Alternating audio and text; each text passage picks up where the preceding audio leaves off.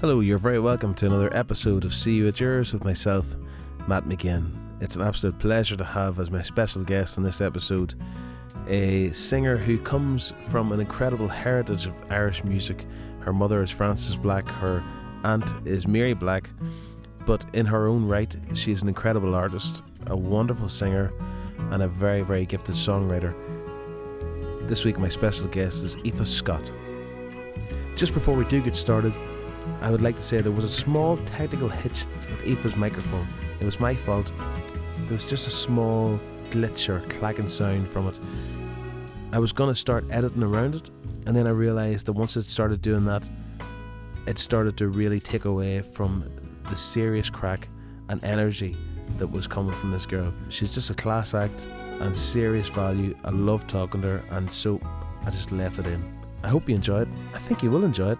And if you do, go and leave a review, leave a 5-star rating, and if you do that, it'll be a really good thing for getting this podcast out there. And just for a second, I would love to give a special mention to our sponsor for this episode. It is Two Stacks Whiskey. They're an incredible, young, vibrant whiskey distillery, based local, based in Ireland, and they're just breaking all the shackles off Irish whiskey and bringing it to a new level.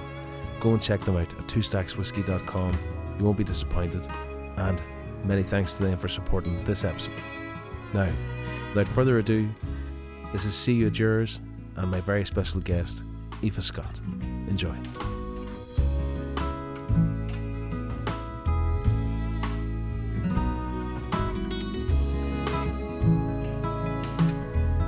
You did the Late Late Show in about 2016. And that was for the first album. I think it was Wild Atlantic Way you did. And then in 2020, you did it with one of the songs off Homebird. It wasn't Homebird, was it? But it's almost like I love the first performance. And then it's almost like in that 4 years, you went and served your time. It's almost like that first album was like, let's just see what I can do here. And then it's almost like, and then because whenever you come back in 2020, it's like, holy shit, this girl is like, it's like she went away and, served her time and came back, and it's like, holy shit, she's like incredible. You're like... Thanks very much. I feel like you've picked two examples of, I don't know about you, about whether you have I'm very hard on myself, and... After I did the Late Late Show in January 2020, obviously the first one, you can see by my face, I was just I equated it to my wedding day. If I ever got married, that it would be the same feeling as you would to get married, because I was like, this is the best day of my life. I'm on the Late Late Show. I've finally made it.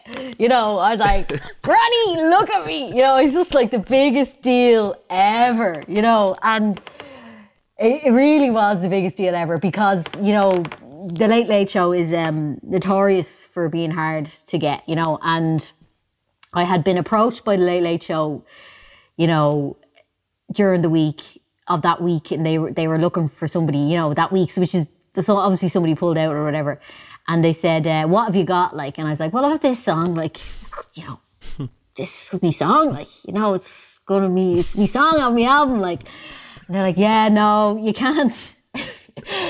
You can't play your own song. They were like, you have to do a cover, right? So this was my big chance, and I was going, oh my God, so they want me to do a cover, and then I was trying to rack my brains as to what covers. I'm not great at singing songs. I have the odd song that I cover, but I'm not I don't have them in the back pocket, oh, I'll do this song, And I was like, I'll do Billy Mulligan, The Pride of the Cool. She was like, right. Not only that's going to work for the Late Late Show. So anyway, I said no, and it was the biggest thing ever to do, to say no to the show. Yeah, I said no. I said, wow. I'm sorry that you don't think that my own songs are going to work here in this situation, but I just feel that I'm not in a position to sing somebody else's song. And I'm really sorry. And I was crying writing it, because it was this was my dream come true. And then 2 days later, she got back to me and said, all right, you're allowed to sing Wild Atlantic Way, so go for it. And I was like, yes! So like for me, it was like, you could see my face. It's just like, I'm so happy. Like, so it was another win, you know, I won this situation. But, you know, because for me, like I said, you know, performing and connecting with the audience is the huge thing, right? So, and I come from a background of telly as well. And so I'm very aware of the connection. This is a really long story about the Late Late Show, but it just comes back to... Please. This comes back to like what, this year's Late Late Show, like, but, so I was really nervous, obviously, but like buzzing off my face, you know, and they wanted as many people as I could get, like, in my band, you know. So I had my brother, I had my fella, I had my best friend, you know, and then I had all these other people trying to like fill in all the tracks and stuff, you know, and there was about 8 of us, like, in this big dressing room in RTÉ, like, and the lads, of course, are there, like, and we're there all day, you know, and I'm like, lads, please don't go to the pub, like, please. You know, I'm trying to convince them not to go for a pint, you know, because I'm shitting it that they'll come back locked, you know. And then, so anyway, I ended up talking to the producer who ended up offering me the gig, like, and I was like, and the executive producer, I don't know, I've never met him since, actually. And I went up to them on the sound check and I was like, you know the way the audience come in, like, and, you know, it's like before the show and there's a warm-up, like, and there's always like either a comedian or somebody there, like, giving away prizes and all that, like, and getting them all locked, like, gets the audience going, you know. And they were like, well, I didn't say it like that. I didn't say it like that, but I was like, you know the way it starts, you know, I'm wondering, could I come out and talk to the audience, right? And they were like, what do you mean talk to the audience? They were thinking the audience at home, that I wanted to, like, you know, have a little chat with the at-home audience. I was like, no, I mean, like, before before when they're warming up, like. And they're like, okay. I was like, I just want to teach them the song, like, because that, to me, if they start singing it, I'm going to be happy. And then what will happen is if they're connecting with me, you know, I'm buzzing off my face, and that's going to make it a better performance because I'm going to be buzzing. I'm not going to be as nervous, like. And they're like, okay. So, like, anyway, we're waiting around the back of the thing, and the audience come in, and, like, you know, one of the cabaret quartet or whatever is doing the kind of the warm up, you know, and he's giving away prizes into the audience. He's actually just throwing them into the audience. It's like a toy show, like, you know, and it's like, here you go, you know, and it's like, oh, who wants this? And they're all shouting and they're all whining them, you know. And they're like, okay, well, we've had a request here from one of the guests tonight. She wants to come out and talk to you, you know. And I was shitting it, you know. You know, I was like, what am I thinking here? So, but I was just thinking, if I can make them my friend, then I'm going to make the audience at home my friend. That's the only thing I was thinking. Like, I was like, if I can make this audience my friend.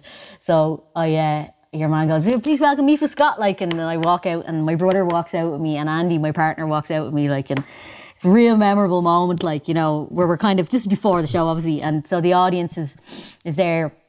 They're like, who's your one? Like, is this one coming out? Like, and the 2 lads are sitting on the actual, you know, Late Late Show couch. Like, Andy and Owen are sitting on the couch, and I'm standing, and I'm going, right, come on, Aoife, now you can do this. Like, you can do it. I was like, how's it going? You know, and they're like, hello. You know, it's kind of a bit quiet, like, you know. I was like, how he is? My name is Aoife Scott, and this is the best day of my life. And I just want to tell you that both my grannies are dead, but if they saw me right now, I know that they'd be so proud of me, and I can't believe I'm on the fucking Late Late Show. I start shouting on the microphone. Anyway, so I started saying to them, like, I was like, look, I have this song, and it's a new song, and I have a new album, and it's my first album, and I just wanted to ask you, would you sing it with me when I'm singing it later on when the show happens? And I was like, will you sing it? And they're like, yeah. I was like, so I started singing the chorus, and like, when will you bring? And then they start singing it over and over, and then they all start singing it, like, so basically that just calmed me down straight away. Like, I was like, right, okay. And they all gave me a massive round of applause then when I walked off, because I was just like, I bet you they're all at home texting your ma's now, telling you, look at me, I'm on the telly, because I'm texting my ma as well. I wouldn't let her come. I didn't let my ma come that day. And so anyway, walked off feeling buzzy, like, and delighted or whatever. So then I was walking out, like, on my stomach, I had about 4 pairs of Spanx on me to fit into this dress that I was like, and I was singing to a backing track. I don't know why I'm going into this really long story. It's just how you brought it up. I was singing to a backing track, which is really hard because I'd never sang to a backing track before, and we didn't have a beep either on the backing track. Oh. And so Andy had to just guess when it was going to start, like it was just like press play, and then it was like, you know, so they went wide or whatever, and I started singing or whatever, and I remember being kind of out of breath as well because I was just so adrenaline-y, and just feeling this like elevation, like as if I was on drugs, you know, and because I didn't want to be going in the middle of the song like, come on, let's hear you sing it to the audience on the telly, you know what I mean? So that was the reason why asking them to sing along with me beforehand and getting them to do it was the major thing, you know. And then when they started singing, you know, that to me just, I felt so much love, and that's what happens in the audience for me when I'm doing a gig, is when I get audience singing along, and I always do because it's the Black family thing, like, is that it just becomes an exchange of love, like, you know, and that really was a major thing, and that's you'll just see my face just going, you know, like just this biggest buzz ever, like, and then, you know, comparison to 2020, which was like. So I had to do that as a pre-record because whatever happened on the day of the Late Late Show, they said that they couldn't have me in. Oh, because Niall Horan was on the show and they were doing this mad security thing. So I had to do my pre-record, and so no audience in the room, and was absolutely shitting myself, like really shitting myself, and couldn't decide on the clothes, like just complete opposite of the vibe. Then I wasn't at home watching it, and then I looked at some tweets and just couldn't watch it. I haven't actually watched it since, because people were kind of a little bit mean. I got 3 mean tweets and then all the rest were lovely. Oh. Do you know what I mean? But of course I couldn't stop thinking about it, like couldn't stop thinking about it, and couldn't stop crying the next day, and it just was the worst. It just got into my head, like, you know what I mean? And I just because was like... Because of the mean tweets, or just... Yeah, because of the mean tweets, and just thinking about anybody thinking about me negatively. Like, I just took it so personally, like, and it's like, why would anybody say something mean about you? Like, when all you're doing is singing the song that you really love, that your granny taught you. Do you know what I mean? Like, that's the only thing, like, that, you know, so... It's funny to hear your opinion of the 2020 January, because for me, I haven't watched it. Now I've clicked on it and then switched off. I haven't, like, I've kind of flicked over it, like, you know what I mean? And, you know, I had like, just like, so 3 mean tweets, and then some kind of like, don't like your hair tweets, and then all the rest were lovely, you know? And I got my fringe cut really short that week, and like, it was a nightmare, because all of a sudden I got the Late Late Show and I had to go and do it. And, it was just one of those things. And now I'm looking back on it, and I'm really grateful for being able to do it, had done it, like, and I feel really proud of myself for doing it, because there was no audience there, and I had to kind of fake that joy of being able to sing it to the audience. Do you know what I mean? And it is a joyous song, like, but I was absolutely shitting it, like, much more than I was the first year. And I think that's just to do with doing it to an audience, and that brings it back to live streams. Like, when you're doing live streams and you're singing it down to a camera, like, you just feels so weird, like, and yeah, you get comments, at least. That's the only thing. No, I can't understand the especially the you know, like, I've been in the company of you know, girls coming off stage, you know, doing in the rounds and stuff like that there, and people coming off the stage to these tweets, and you're going, like, I know, yeah. I have no idea what sort of mentality it is that makes somebody go, this is the right tweet now for this is an appropriate tweet, like, you know. It's a very weird thing as well, and I'm terrible for when my family members are on the telly. I check Twitter and I'm really aggressive, like, and I'm really, like, replying back, like, you know, and then I, like, don't do it even, because they'll be embarrassed, you know what I mean? They'll be embarrassed, like, and I'm like, you know, like, trying to reply back to them, and, you know, people are so mean, like, and it's just the weirdest phenomenon, because I could never imagine writing out something as mean as, or any meanness, you know what I mean? Even if I say it at home, or even if I'm feeling like, they shouldn't be on, you know, and I get real, like, you get a bit bitter sometimes, you know, you're like, how do they get the Late Late Show? I should be on the Late Late Show, you know. Everybody gets a bit, like, and then I realise that I'm being a bit mean, you know, and then, but I'd never, ever, I just can't imagine it, like, I just can't imagine that you feel that bad that you have to say that online where people can see it and tweet it at them, which is mad, really mad. When will you bring me my love? Counting down the days. When will you bring me my love? All along the wild Atlantic way. 60 years in Nova Scotia, waiting for the day that we're returning home, all along the wild Atlantic way. We were chatting about maybe getting this thing going like in about February or March. Oh, and yeah. You were just about to take off on like a US tour. Yeah, we were in America when it happened, and yeah, we had a great first 2 months of the year. You know, we got to launch the album. The new album came out, and we got to launch it at Tradfest, and I got to go on the Late Late Show, and it was in the Button Factory in Dublin, and Ron, who produced the album, had come over from Nashville, and he did the album. And Ron Block. Ron Block? Yeah. Oh, no way. I didn't Oh know my that. God. It was basically a dream come true. And it's the only thing that keeps me going now when I think back of it. Because if I had that planned and it was cancelled, I think I would have been really heartbroken. And the fact that we can think that back now and go, God, that actually happened. And remember that. And and I'm actually going to put up a post asking people if they got any videos from it, because I wouldn't have watched them, because I am very kind of perfectionistic and I don't like looking at myself too much, but I'd love to see some of the stuff from that gig now, because I didn't even think of getting people to record it, because I was just like, come on, just do the gig and do it as best we can and hopefully hope for the best, and it's just one of the best memories that we have this year.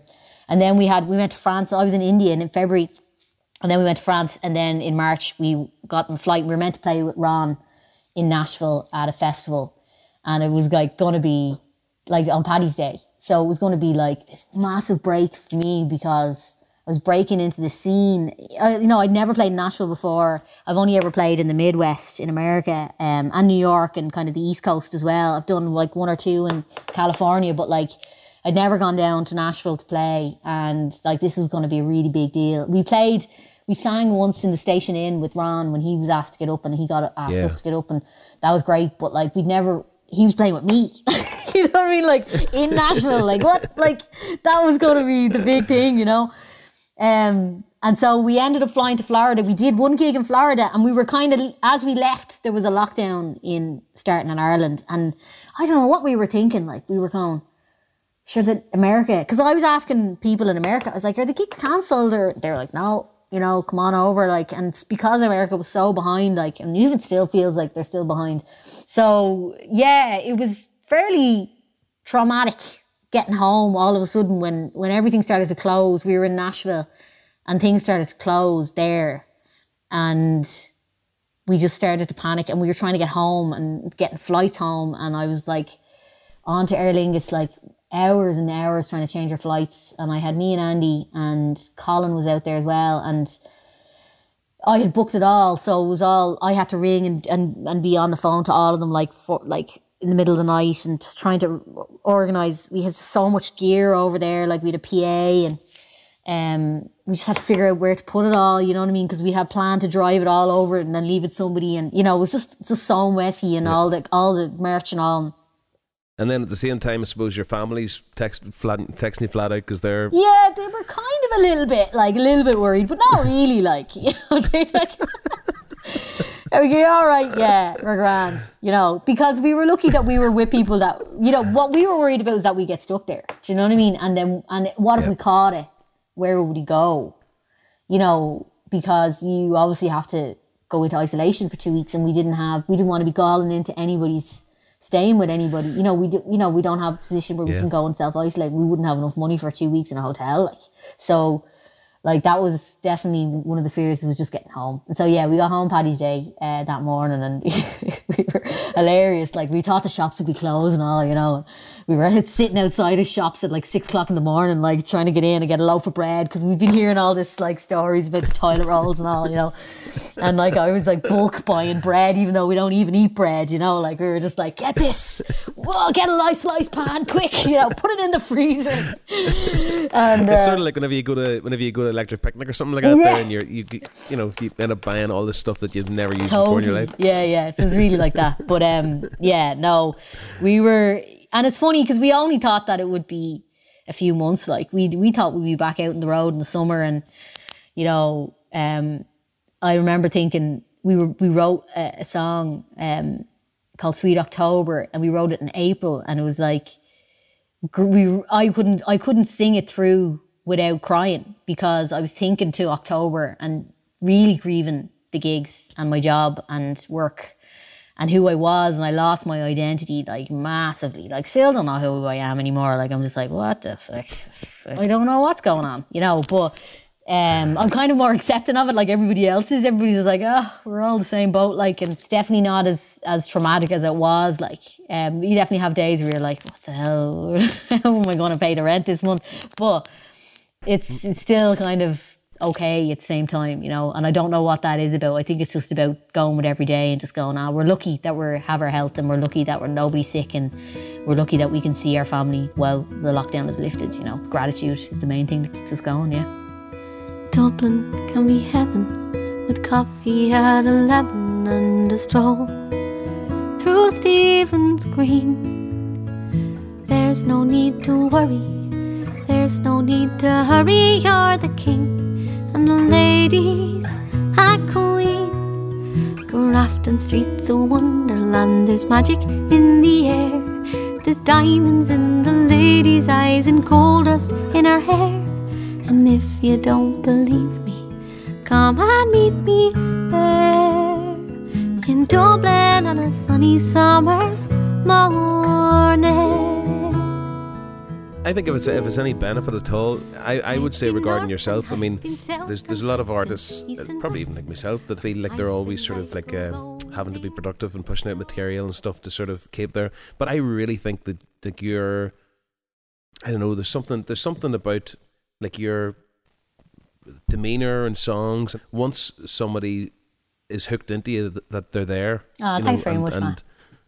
But I do believe that, because and it's mainly because and for that reason, whenever unpause is pressed in 2021 with a bit of luck, you won't have regressed any, and people will still be sort of chipping into you. And were you talking to Colin today by any chance? Are you talking to my manager about my mentalness? You're just telling me the exact things I need to hear right now. It's like, wait a minute, are you my therapist? Maybe Colin is a very wise man. No, I feel like that, and there is that thing, where you have to be present and you have to look like you're busy, on social media, and you have to look like, you're doing stuff, because when it comes to, when it comes to booking, because I'd book myself for so long, like I was constantly booking myself, like that it was just, you had to show that you were doing all of this to be able to get booked by the bookers, and that's the thing that makes me, so I think that's a lovely thing to say, and you're probably right, because I do feel like that when I do anything online and Facebook gives back to me, Facebook is a huge thing in my life, like, and I feel like there's so much love from people all over the world that I forget. Do you know what I mean? So I'd be in my mental stage of like, what's happening and where am I going and what's doing? And then I put up something small that I wouldn't even think about, and the reaction I get is unbelievable. And that's a huge thing. But then you just feel like the other side of the industry is the thing that it's not about you losing fans, or, it's not about being forgotten. It's more like, what happens when we go back in 2021? Will there be gigs there? And will they all be booked up? Like, and it's just that kind of pressure of keeping the show on the road, because there's both of us. I feel pressure from, even with having a manager now, you know what I mean? That I have to be busy, I have to be earning, because everybody's relying on me to keep it all going, like, and Andy's with me, Andy's teaching now and stuff like that, so it's not as big of a deal. But at the start of the lockdown, I was like, how am I going to keep everybody's wages going here, when it was constant, we were going to have the busiest year we ever were going to have in our life. Like, we had so many gigs, and then just disappeared, like, and I know those gigs will come back, but it does feel like you're starting from scratch, like. And then in one way I'm like, oh, that might be actually nice to do, that might be nice to start from scratch and take all the pressure off, and just see what happens, you know. But I haven't really used the lockdown as something. I feel that's one thing I feel kind of well, what's the word, like, bad about, is that I haven't achieved huge growth musically. And I still feel like we've still got a long way to go. So I'm, you know, hopefully now in January that I'll just start breaking through, because I have a lot of fear when it comes to exploring musical stuff. Like, you know, I just like, I'm shit. You know, that's all I hear in my head. I'm shit. What are you doing? What are you doing? Stop writing. You know what I mean? So it's a huge mental torture that I have to do to get through it. Like, and I'm thinking, right, in January now, this is it. I'm going to pick up the bouzouki. I'm trying to learn the bouzouki for the last 6 months, and there's just a mental block of like, put it down, put it down.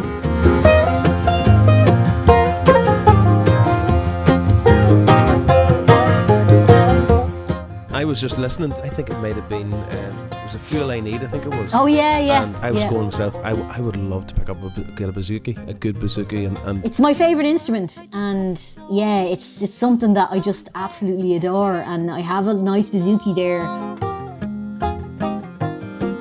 Oh, faith here as my shield, I'll carry on, and I will prove you wrong. 'Cause you see, whenever you look at your first album and your second album, normally what happens, and I sort of feel like with second albums, is almost like to go, okay, well, you know, this worked, the first album worked, and then it's almost like to start listening to people, and one person says, oh, I really like that about the album, and I really like that, and the second album can just end up being this like mesh of, yeah, like, it's just like, you know.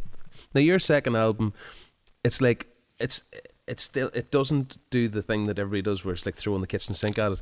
It is just, it sounds like the first one, it's just basically you and the song. Yeah, and then yeah. the little bits on the outside are lovely, but it's just you and the song, like, you know. Was that like a deliberate thing, or is that wrong? Or no, well, I think that's probably something that I'm actually, you're right, like, and that's the thing that I think about that I haven't achieved. Like, I haven't gone past you know, I haven't moved past my first album. I've just did my second album, and it, you know, I grew up, obviously, and I'm not as stressed about vocals and, you know, all the things about making an album. But I suppose I feel like I didn't push myself loads to be experimenting or anything like that, that I just was like, okay, this is what I sound like. And I think that's, on some days when I'm in a good mental health space, that's, you know, I'm real proud of that. Like, you know, I don't try and be the cool thing. Do you know what I mean? And I just try and be who I am, and this is what I sound like, and I'm not changing for anybody other than, you know, because as well, I get compared to my family so much, like, and that's something that I really had to take on, like, and just go, yeah, I sound like my mom, I sound like Mary, yeah, so what? Like, that's just part of who I am. I'm genetically similar to them. Like, there's nothing I can do about it. And the same with making, you know, the further of a second CD, like, is like, I didn't push the boundaries too much. Like, we went to Ron and we recorded it. So in one sense, it sounds a little bit more American, which is not something that I wanted it to sound like. I wanted it to sound what Ron was going to make it, but not American. That was one of the major things, because I don't feel like I'm in any way American at all. Like, I'm massively influenced by American music and by Ron's music, and grown up listening to him. But I suppose it really had to be me, because I'm the most Irish person that you're ever going to talk to in the world. Like, and so, you know, we spend a lot of time in America, but at the same time, I definitely don't want it to sound American. But at the same time, you want to let Ron rip, like, and just do an American thing all over your songs, because it's unbelievable stuff like that he's doing. But yeah, I suppose in some days, you know, I didn't spend too much time trying to develop a sound for the second album. And we had plans to make a completely different album when we went over there. And our crowdfund actually says it's completely different. When we did the video and all, I actually crowdfunded for a completely different album that we ended up making. And we were going to do songs from the Liberties, which is where I'm from. And we had started writing songs about the Liberties and collecting songs about the Liberties, historical songs. And when we got to Ron, we were going to start, you know, an EP on that. Like, we were going to do an EP with him, and then maybe an EP, you know, of other songs that we had written. And when I couldn't record the Liberty songs in America, like, I was like, this is so weird, I can't do it. I just can't do it. Like, I just can't. It just seems so strange to me. So we ended up writing songs over there. We were in an Airbnb and we were like running out of time. We had this studio time at Ron. We were like, okay, we need another song. What are we going to do? Come on. So we get up at like 5 and myself and Andy would be working on riffs, and we had like versions of songs, like Fuel was written in the kitchen the morning that we recorded it, like, because we were just like, we had all these Liberty songs ready to go and they were just put to the side, and so we had a big gaping hole where what were we going to do, and yeah, well, let's just do it. So we finished Another Reason and Fuel I Need over there in the Airbnb before we were supposed to go recording them that day, like, so they're really new, like, in that sense, you know, and not gigged, which is mad, you know. That's and mad. I had learned from the first album that, you know, they really should be gigged because you need to develop them, a relationship with them, you need to develop the sound of them, and but I suppose Another Reason and Fuel I Need being so new, like, they just developed into what they are, like, and you just have to accept that that's what they sound like now, you know, and that's it, like, that's part of it. So, like, there's certain things that I might have changed, you know what I mean, like, if I gig them, like, you know, I might have a longer outro, I might have put more breaks in, anyway, but sure, we'll see. You're another reason for the sun to shine. You're another reason for the sun to shine.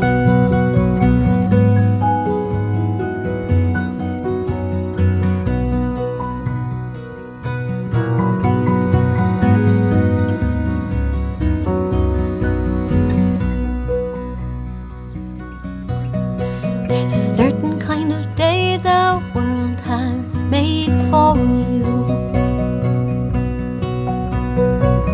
Clear skies shining midday moon. There would stumble into the arms I love the most. And when he came to his true love's dwelling, he's knelt down gently upon a stone, and through her window he's whispered lonely, is my true lover within. I hadn't really any idea how much of a songwriter you were, because I just assumed that one of the traits that you had taken from your mum and your aunt were the fact that you just knew how to pick really good songs that were sort of like under the radar, that nobody knew. And then I started looking into it, I was like, holy shit, she wrote Wild Atlantic Way, she wrote, you know, Reason, she wrote, like, and they stand with like some of the best songs, like what's the Luke Kelly one you do, the where Knife Isn't Song. You mean Knife Isn't Song? Yes, and it's one of the most beautiful songs in the world, like. It really is, yeah. Your songs are just sitting there with it, no problem. Thanks very much. Yeah, yeah. I guess, and that's, you know, it wouldn't be something that I'd be really confident about because I don't play an instrument, so I never write the melody part of it. So they're always co-writes. Now I do write the melody part of it, like Tangled. Andy's always like, if I hadn't met Andy, I wouldn't have made a second album, I reckon. But, you know, because and actually wouldn't have made my first album because he was there on my first album as well. He just believed in me so much that I just went. Class. So Andy would always be like he's always writing, like he could be writing in the kitchen now and I'm like, woo. You know, I kind of look at it as work, like in the same way as an assignment, you know what I mean? I'm like, right, better write an album, like what are we going to write about? Like, and so with Tangled, I was going through a bad kind of period. I had been on the road for so long that I didn't really deal with some grief from my granny dying and our dog passed away and stuff like that. And a friend of ours died as well. And I just was reading a lot at the time. I was reading a book called The War of Art. And it's by Stephen Pressfield. And it's about writing, like, and I have his other one here just looking at me. I have to read it. It's called Do the Work.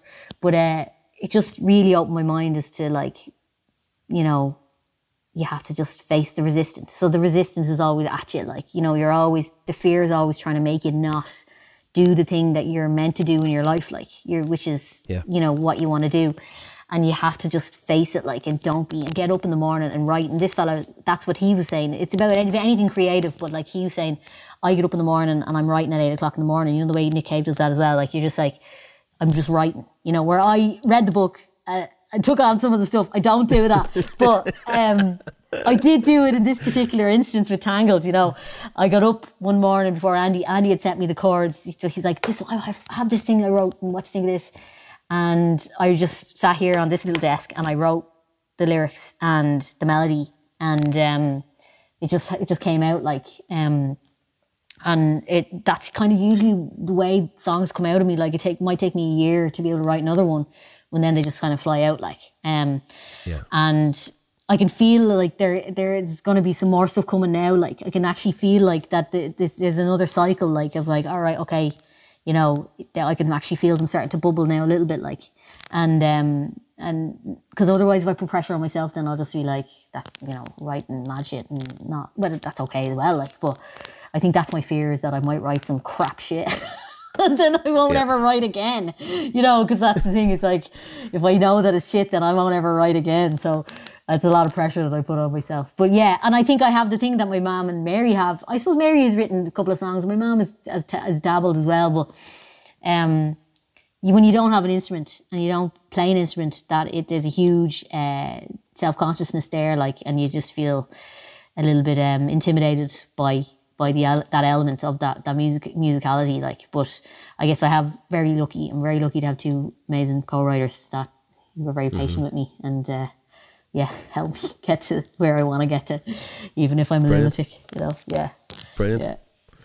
They're very lucky to have you as well. Now, I mean, the thing is, it's like, you can sit two boys that play guitars up on a stage, and no matter how good they are, the audience will just sort of be about 20 minutes in, start to sort of, the concentration will go. But if you're telling a story the way that you can do it with those lyrics, but the likes of Tangled is class, and straight away it's like, you know, you're offering a little piece of yourself in that song, which is it's class. There was something. Oh, and the thing is, that book you're talking about there, like, I think in the same sort of way it saved me from reading the whole book. But like about 10 years ago, a friend of mine said, you know, if something scares you, do it. And I always try, and I would imagine it's probably the same thing that you got before going out on the Late Late Show. Whenever you just had that idea of going, I'd love to get the audience to learn this song, and then all of a sudden you go, but that would scare the shit out of me, and then you go, but that's probably oh no, yeah, I'm it's funny because, like, we went on tour in Australia after the first album, right? And like, that's a huge thing, like, going to Australia, because it's so expensive.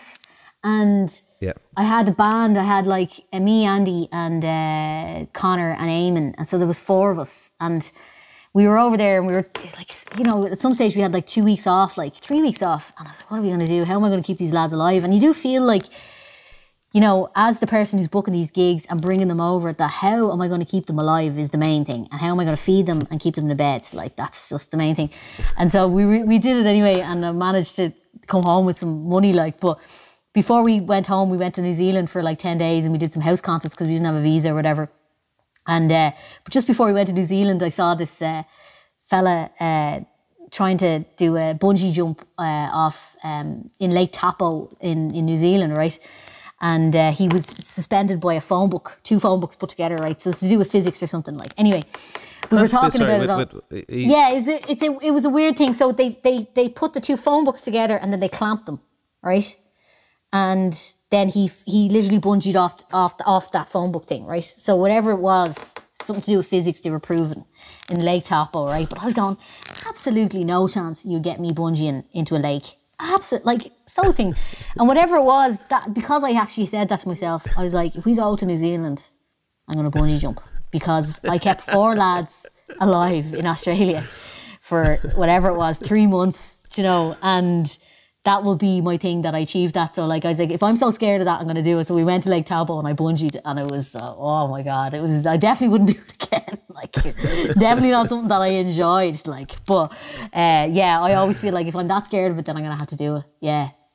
Because it's not a nice feeling to be scared of something like that, like, to be, you know, and to be living your life in fear. And that's why I'm a musician now, because I spent like all of my life hiding and telling everybody that I didn't want to be a musician and that I didn't want to follow in my family's footsteps because I was so scared of being compared to them and being the one that didn't make it and the failure.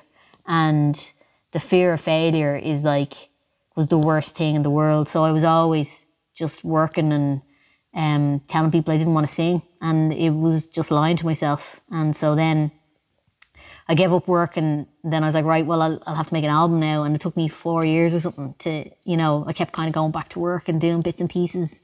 And then I was like, right, well, I have to not work at all now unless I'm going to make this album. And so the fear of being poor knocked it out of me as well. It's like, right, well, if I'm gonna do this, I'm gonna have to start earning money. And how am I gonna earn money? I need an album, and this is what it is.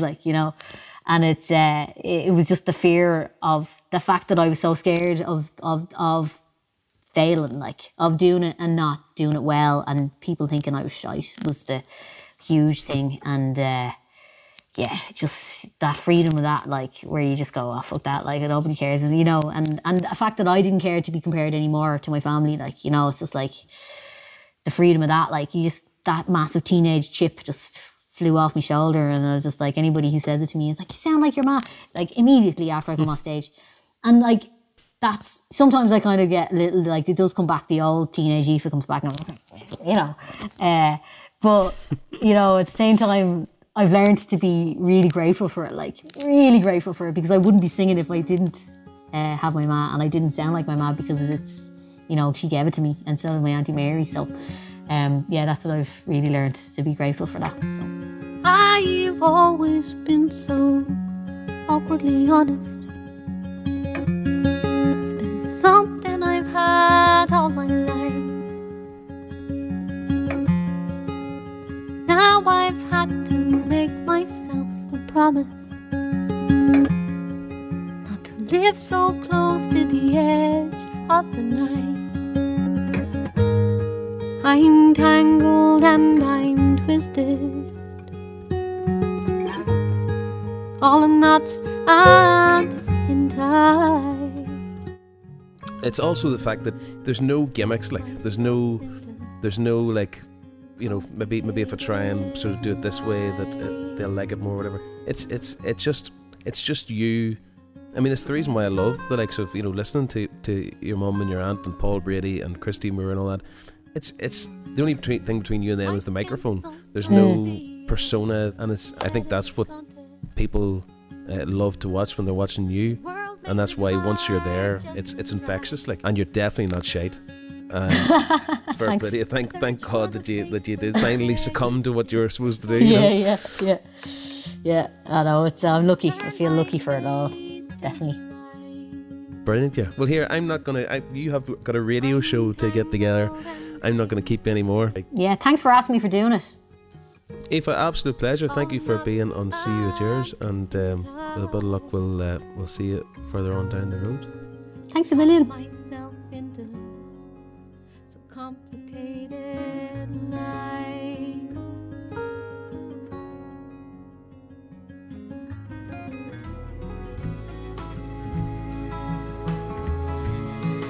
And there you have it, folks. Another episode of See You at Yours draws to a close. I really hope that you enjoyed listening even half as much as I enjoyed having the crack with Miss Aoife Scott. Make sure to check out her music. As soon as she is back on the road, go and see her live. I'm going to be sitting at the front row. I have no doubt that that's going to be a lovely show. Many thanks to you for listening. Many thanks to Two Stacks Whiskey for supporting the show. Check them out at twostackswhiskey.com, and I will see you for another episode very soon. Sit tight, leave a rating, leave a review, and I will see you soon. Thank you.